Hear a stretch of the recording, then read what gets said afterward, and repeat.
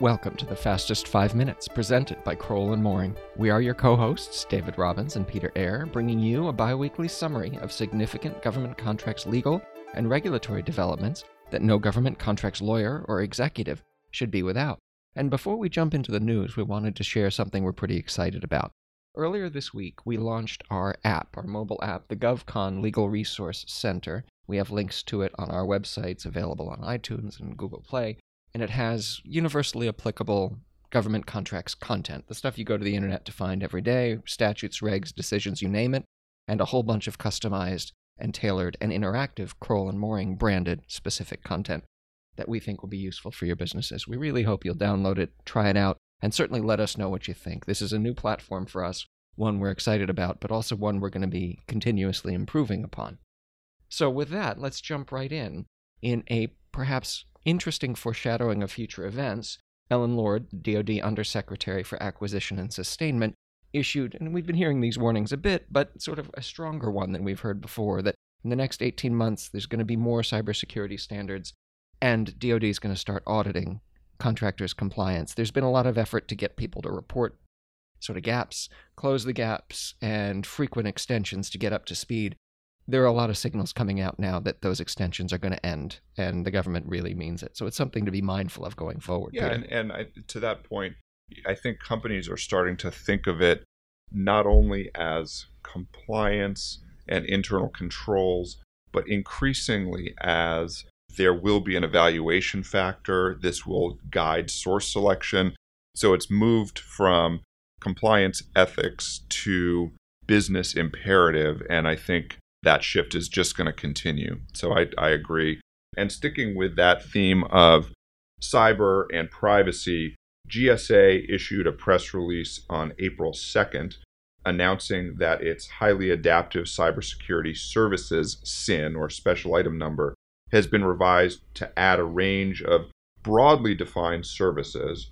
According to GSA, this SIN includes a variety of categories, including risk and vulnerability assessments, security architecture review, systems security engineering, and services for a variety of risk management framework items, as well as security operations center services. So on GSA, we're seeing a variety of additional services being added, something to stay attuned to. Also, turning to DHS, the Office of Inspector General issued a management alert focused on FEMA. That report was issued on March 15th, and that report basically focused on the failure to safeguard PII and sensitive PII for over 2 million survivors of several different hurricanes. The report was issued in response to the OIG's audit of FEMA's Transitional Sheltering Assistance Program, and there were two recommendations coming out of it. The first focused on controls to ensure that FEMA only sends required data elements, and the second is to assess the extent to which the privacy incident occurred and implement a process for ensuring that the information is destroyed at the appropriate time and using the appropriate means. So a couple things to watch there. David, back to you. Thanks, Peter. And before we get into, we got a couple of quick hit bid protest items to talk about. I really did want to follow up with something you said earlier, because I thought it was really insightful that we're moving from cybersecurity in the ethics and compliance silo to an evaluation silo. And having lived in the integrity and contractor responsibility silo for so long in the government, that's really important, right? Because that extra silo is seen as separate and apart from the core acquisition mission of the department. It gets short shrift, info comes late. It's a harder place to be to say we really mean something. So I thought that was particularly interesting, and just from experience suggests it's going to be a lot more effective that way. Agree. All right, let's do a couple of quick hit bid protest items and then we'll close out.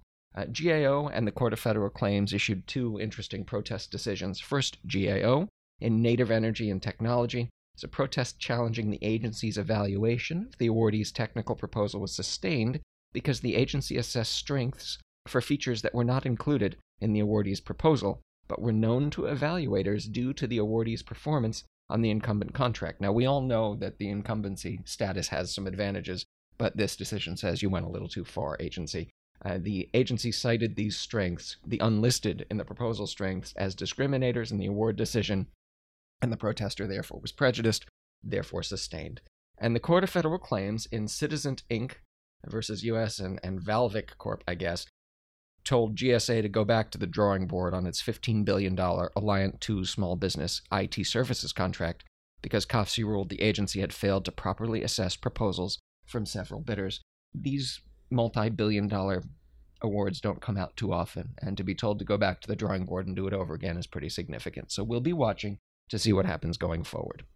Unless there's anything else, I think we'll close. Okay, that's it. That's all for this edition. We'll see you again in 2 weeks. If you need anything, Peter can be reached at 202-624-2807, and I'm at 202-624-2627. Have a good day.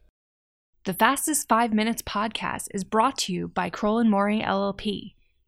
Subscribe on iTunes, and if you enjoy our show, please leave us a review. You can find more information at kroll.com/govconpodcast.